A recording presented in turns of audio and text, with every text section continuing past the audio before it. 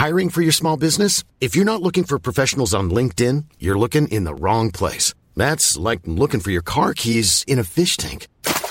LinkedIn helps you hire professionals you can't find anywhere else, even those who aren't actively searching for a new job but might be open to the perfect role. In a given month, over 70% of LinkedIn users don't even visit other leading job sites. So start looking in the right place. With LinkedIn, you can hire professionals like a professional. Post your free job on linkedin.com/people today. Do you know a student getting ready to go to college? Or are you looking at going back to school yourself? The Woodward Hines Education Foundation and the Get to College program help more Mississippians get to and through college to get certificates and degrees that lead to meaningful employment. They offer free college planning advice, including hands-on FAFSA completion assistance through in-person or virtual appointments. Visit gettocollege.org to learn more.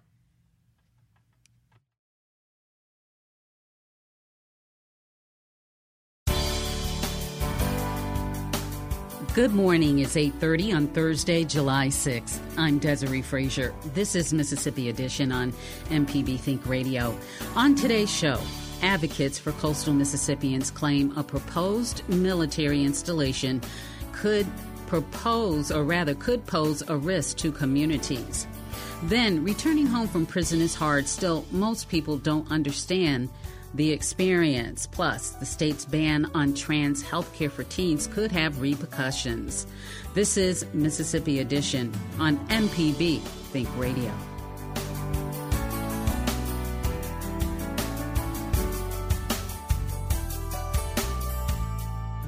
Residents and activists voicing concerns over a proposed military equipment storage site in North Gulfport. An appeal brief was recently filed by Earth Justice and the ACLU of Mississippi. They are concerned about how the project was approved by the state's Department of Environmental Quality. The proposed installation could house explosives near residential areas on the coast. We speak with Rodrigo Canto, a senior attorney at Earth Justice, about the case. It involves the decision by the Mississippi Environmental Quality Permit Board to issue what is called a Clean Water Act Section 401 permit to the Mississippi State Port Authority, which would eventually allow for the construction of a military project, specifically an equipment marshaling area in one of these North Gulfport residential communities. And so the 401 permit is actually a water quality certification. It's essentially the state saying that if this site is constructed, it won't have a negative effects on the water quality. And we're taking issue with that because the permit board, in authorizing it and essentially in issuing this water quality certification, didn't do several things. One, it didn't comply with its obligations and its duties to investigate whether or not explosive ammunitions are going to be stored at this site. We also are taking issue with the fact that the public notice that went out to the communities, didn't mention that explosive ammunition might be stored here. They have an obligation to do what is called an alternative analysis. They have to look at the feasible alternatives to the activity, and they essentially rubber stamped what the permit board said would happen. They didn't do their own independent analysis, and that's against the law, against regulations, and against the case law of the state. And they also did not do an environmental justice analysis. So this potential building storage is going to be near Turkey Creek and local black communities, correct? That's right. The fear is that there's several, and they're all legitimate and valid. One is that it's going to be one more source of an environmental hazard in this area. So we're talking about a part of town that is overburdened, that has more hazards than other parts of town. Another is that it's going to exacerbate environmental issues, including flooding in the area. So we know that in order to build this facility, they're going to have to destroy some wetlands. And, of course, we know that wetlands are important to mitigating some of the worst effects of flooding. But they're going to destroy some of them in the process. Another worry, and probably the most principal worry, is that there's a possibility that explosive ammunition will be stored at this facility, but the permit board never considered that.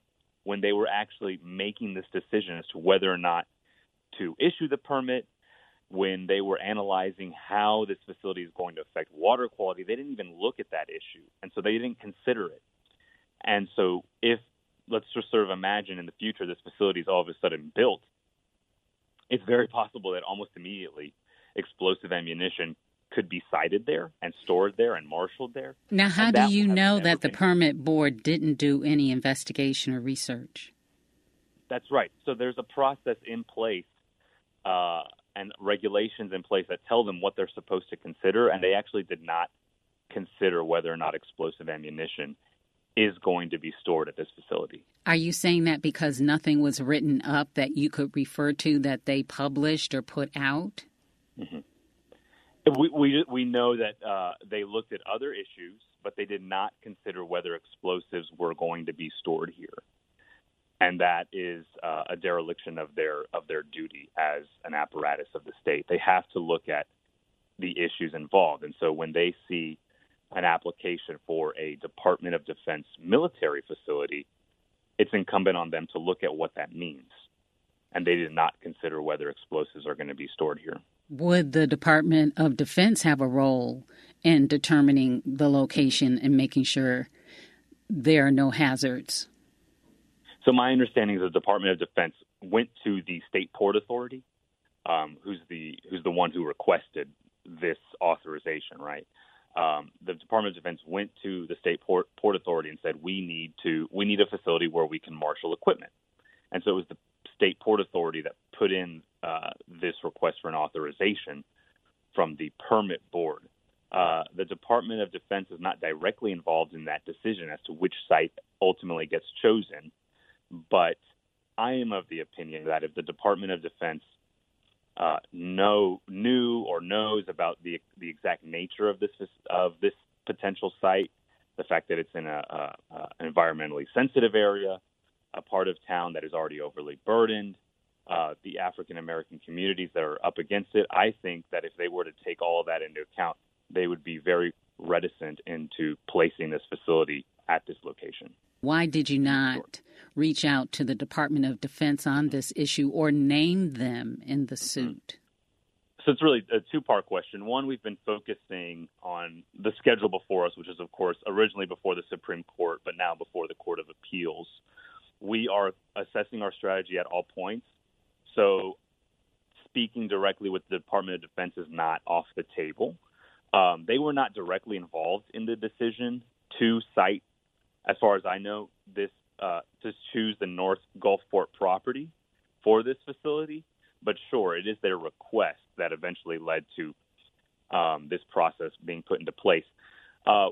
Earth Justice actually inherited this case from attorneys who handled the matter below before it went to this level. So the decision to not include the Department of Defense was made several years ago before we were involved. You've mentioned the issue of Black communities faced with whether it's environmental challenges or whatever. What are these communities in North Gulfport already dealing with? Induced flooding, we have a map that was recently published, and I'm sorry, but I'm not intimately aware with the nature of the map. But it's just the fact that this part of the city, this part of Gulfport, has historically been excluded. They place all of the environmental hazards in this area, and so this is just one more site, one more hazard for these areas, and that's why these communities are against it. It's just because it's going to be one more site that they're going to have to worry about. Rodrigo Canto is an attorney with Earth Justice. Coming up, returning home from prison is hard, but most people don't understand the experience. You hear about a simulation coming up. This is Mississippi Edition on MPB Think Radio.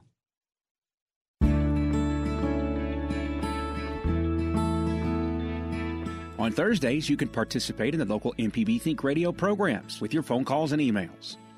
At 9, it's Creature Comforts, where they'll talk about your animals and the animals around you. Get answers to your automotive repair questions at 10 on AutoCorrect. And at 11, it's Southern Remedy Kids and Teens, dealing with the health of your children.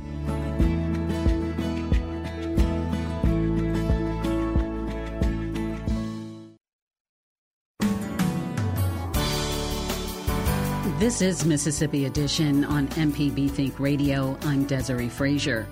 Every day, hundreds of people across the Gulf South are released from prison. By many accounts, they're set up to fail. In Alabama, a group of students and professors recently got a taste of the experience. They participated in a re-entry simulation. It's part of a nationwide effort to increase empathy for people leaving prison and envision a better way. From the Gulf States Newsroom, WBHM's Mary Scott Hodgen reports. In the real world, Treon Carmichael works at the University of Alabama at Birmingham, and she's studying social work. But today, Carmichael is walking in the shoes of a man named Wessel. Been in prison, federal prison for 10 years. He has gotten a GED, so that might be helpful, maybe in getting a job. Carmichael is one of about 100 people participating in the simulation. The group is gathered in a large gym at the UAB Recreation Center. Do you know anything about the reentry process? No, ma'am. So that's why I was like, let me see how hard it is or how difficult it is to see what they actually go through. That's the idea behind the simulation. Participants take on the persona of someone leaving prison. They get a list of tasks to complete at stations around the gym. Visit the probation office, the courthouse, the employment office. One station is especially popular. Excuse me, what is this line for? State ID. You think you're going to make it? No. Absolutely not. As another participant puts it, the line for an ID is 1,000,000 years long. But getting a state identification card is one of the first things people need to do when they leave Alabama's prisons. And if you make it through the line, you better be prepared. So in order to have that, you need a Social Security card and birth certificate? Yes. You have both of those? Can I get a transportation card of $15? A transportation card is required at every station. It represents a bus ticket or a car ride, and it costs money. Some people start the game with a little savings. Some have nothing. They scramble to figure out how and where to find work and cash a check. During round 2, Treon Carmichael finds out she owes $75 on an outstanding warrant. Was this unexpected? Very much so. I finally found how to get some money. I was supposed to get some every week, but it is horrible out here. Horrible. By round 4, things have not gotten much better. Don't know whether or not I need to go get some food before I pass out or go get my paycheck. I hadn't paid child support. I hadn't paid rent. It's a predicament for lots of people leaving prison. Across the country, reentry programs differ state to state. In places with higher incarceration rates, like Alabama, Mississippi, and Louisiana, there's often greater demand for services. But those services are few and far between. We simply just don't make use of the time that we have people incarcerated, and so they don't have a plan when they come out. That's Jeremy Shearer, an assistant U.S. attorney in Alabama. He organizes these reentry simulations for all kinds of people, community groups, police, even judges. Shearer says there are ways to improve the process. More education programs in prison, more job training, more treatment for people with substance use disorders. The best practice model in reentry is reentry begins on day 1. Alabama prison officials say reentry is a priority, but in recent years, their main focus has been funding new prison construction. As the event winds down, Tim Lanier addresses the group. I want to thank y'all for making me feel good today. I like putting y'all in jail. That was good. Lanier served 18 years in Alabama's prisons. He's one of several formerly incarcerated people helping run the simulation. Lanier says, all fun aside, the activity is just a glimpse at how chaotic and stressful reentry can be. I really like the frustration I saw on the faces of the people that saw that they couldn't get things done. You know, just imagine that. Just imagine getting out of prison after being in there over 15, 16, 18, 20 years. They give you $10 in the bus ticket to tell you to come home. For participants like Treon Carmichael, just an hour of the simulation is enough. I'm tired. I'm just saying, forget it. I'll go to jail myself. Carmichael says there has got to be a better way. Because basically, you set them up for failure. They're going back to prison, and they have no help. So we're doing it's like a hamster wheel going round and round with no progress. Carmichael is finishing up her social work degree, and she says in the future she may work with formerly incarcerated people and hopefully make the process a little bit easier. For the Gulf States Newsroom, I'm Mary Scott Hodgen. The Gulf States Newsroom is a partnership between Mississippi Public Broadcasting and public radio stations in Alabama and Louisiana. Ahead, what has changed since Mississippi banned gender-affirming health care for minors? This is Mississippi Edition on MPB Think Radio. Hi, Larry Morrissey with the Mississippi Arts Commission. Please join me and my colleagues for the Mississippi Arts Hour, where we have in-depth conversations with different creative Mississippians. That's the Mississippi Arts Hour, Sundays at 5 on Think Radio, or download it as a podcast. This is MPB Think Radio, Mississippi Public Broadcasting.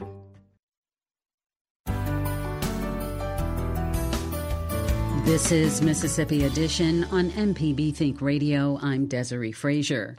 Trans teens in Mississippi are unable to access gender-affirming health care now that the state banned treatments for minors.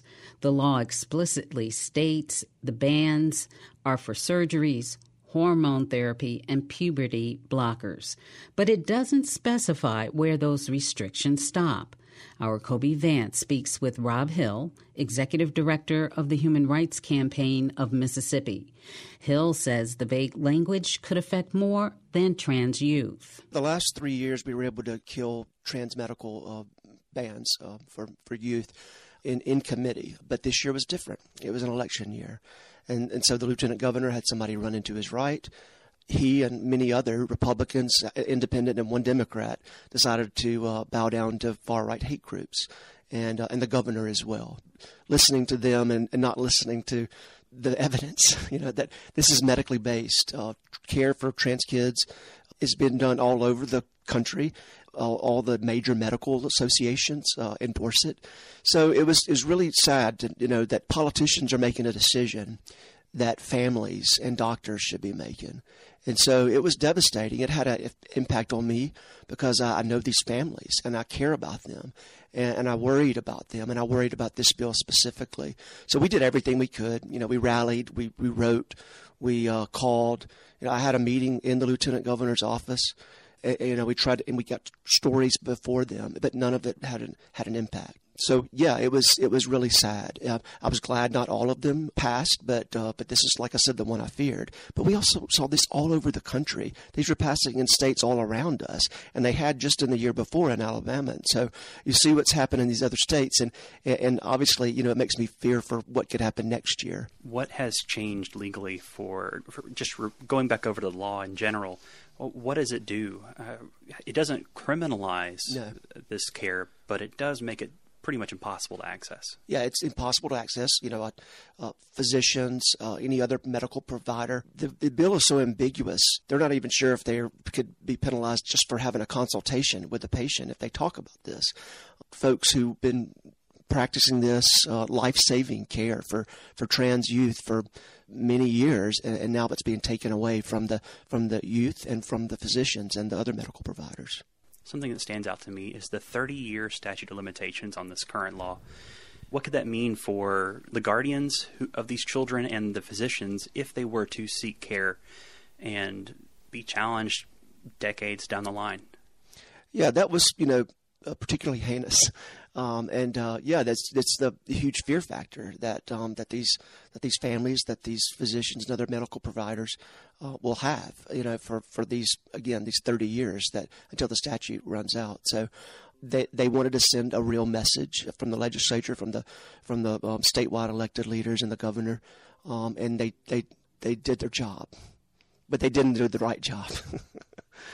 What were your thoughts hearing the arguments for the bill that it was to protect children? It does the opposite. This is not about protecting kids. This is about making life harder for kids. Unfortunately, trans youth and LGBTQ youth especially, or disproportionately, consider suicide and even attempt it, unfortunately, and succeed, sadly. What I've heard from the youth is that this care has saved their lives. It's made them happier. It's made them more productive in school. It's made their lives just overall better. And then you listen to the governor at the signing says, I love you, we love you just the way you are. Well, no, you don't. If you love somebody for who they are, then you love them for the whole of who they are, and you respect their gender identity. And so what was terrible is that we were giving them the facts. We had a meeting with Senator Filligan between Spectrum Clinic down in Hattiesburg. We brokered that, and it had no effect. In fact, the knowledge that he got, he weaponized that, used it as ammunition, and did not follow the facts. But he said in a committee meeting before when it was passed, I Googled it over the weekend. We don't need Google deciding laws in our state. In this particular case, listen to the doctors, listen to the scientists. They're the ones who can tell you what's going on and tell the truth. But they were just outright lies that were told on the floor and in the effort to pass this. Since the law was passed, the University of Mississippi Medical Center shut down its teen clinic, which provided care. Now the only facility in the state dedicated to gender-affirming health care for adults is called Spectrum, the other clinic in Hattiesburg. Co-owner Stacy Pace says the facility was started to help underserved LGBTQ communities. It never occurred to me that it would be so hard for trans people to get hormone therapy. I literally thought that you would just walk into your primary care place and be like, hey, so I'm trans, let's do this. That's how everybody else is treated. So it just, in my little rose-colored glasses, that's how I figured everybody would get their care. And so whenever we discovered this, we were just like, okay, well, we had been wanting to, build our own clinic and everything to kind of make an impact on the health in Mississippi. And originally we had thought, well, maybe we'll just do an exclusively LGBTQ plus primary care clinic. But after tripping over and having, this kind of discovery that hormone therapy was really the major need, we were just like, okay, well, then that is our mission. Of course, we've experienced all kinds of hot garbage along the way, lay people in the public who were just ignorant, lawmakers being quite rude, and or professionals. We look forward to what the future may bring, although because of all the stuff that we run into so much, we have not been able to expand as much as we had wanted to. Like I said, all these other setbacks and things, it's a lot harder to find people that you trust to take part in this, because this is a very particularly vulnerable community, and so we have to be very, very careful with everything we do, everyone we involve, anyone that we tell about, our clinic. When the governor signed House Bill 1125 into law, how did that change your clinic? Prior to HB 1125, of course, we were seeing 16 and 17-year-olds, or at least, Lee was, he's a family nurse practitioner. Out of both of us, I was trained and certified for primary care and acute care, but for, ages 18 and up, so we saw 16 and 17-year-olds. And when that got passed, of course, we had to comply and had to stop seeing them. We did manage to at least refer everyone out to other providers outside of the state, which thankfully thus far Louisiana hasn't managed to pass its ban that it has proposed a couple times, and its governor is now saying that he will veto it anyway, so fingers crossed that continues. And then in Alabama, they had banned it, but then it got challenged, and so they're still waiting on the final outcome of that challenge. But until it has been heard in court and things go through, they're still operating and seeing people, not operating on kids. Obviously, that's what all these idiots think is happening, is that surgeries are occurring on kids. It's so hilarious. Where do they get this crap from? But, trans youth care is such a small percentage of the population that need hormone blockers or hormone therapy, that it didn't affect the clinic, say, financially, but it affected us, feels wrong. It affected us emotionally and morally. It just, when that the major medical associations of this country and of this world support the care for trans youth, and then you are told that you can't do it even though you know how and you have the ability to do it, it feels morally wrong to comply with that. And so it's a huge problem for a healthcare provider whenever lawmakers are legislating how to practice various forms of health care. It's ridiculous to me that this kind of stuff is going through with little or most often no input from actual medical or nursing people at all. This has been Mississippi Edition on MPB Think Radio.